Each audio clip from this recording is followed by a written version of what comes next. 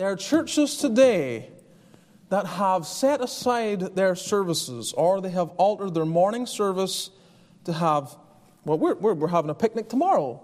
We're thankful for our independence.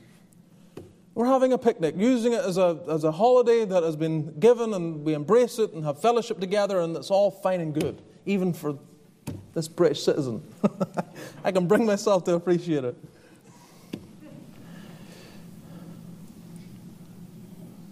But the church is the pillar and ground of the truth. What truth? Well, in one sense, all truth. But what specific truth? Christ. The gospel. Who God is and what He has done through His Son.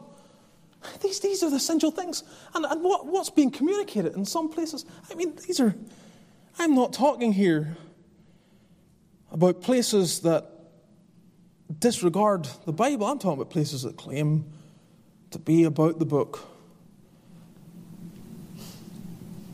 And they change their morning service and they have no evening service. And I'm thinking, what are you saying?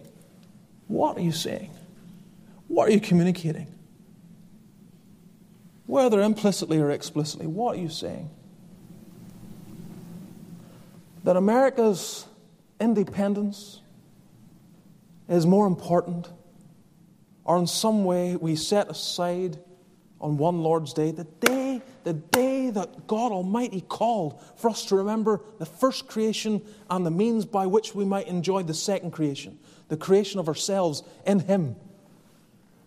One day in 7, just to have your mind on this. And whenever other national holidays rise and fall and come with a changing calendar, just this one day. This is my day, always my day, my truth. Consider that, ponder that, keep your heart on that. Everything else can move, but not that. What are we telling our children? That deliverance from the tyranny of Britain is greater than the deliverance of the tyranny of Satan and sin? What's being communicated?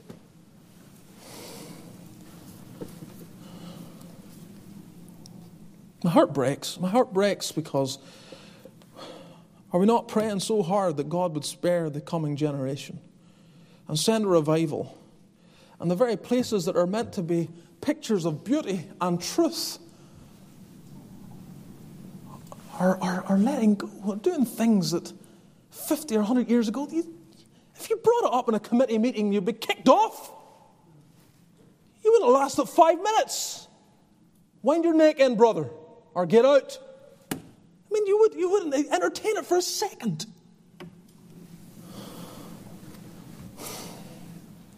My heart bleeds.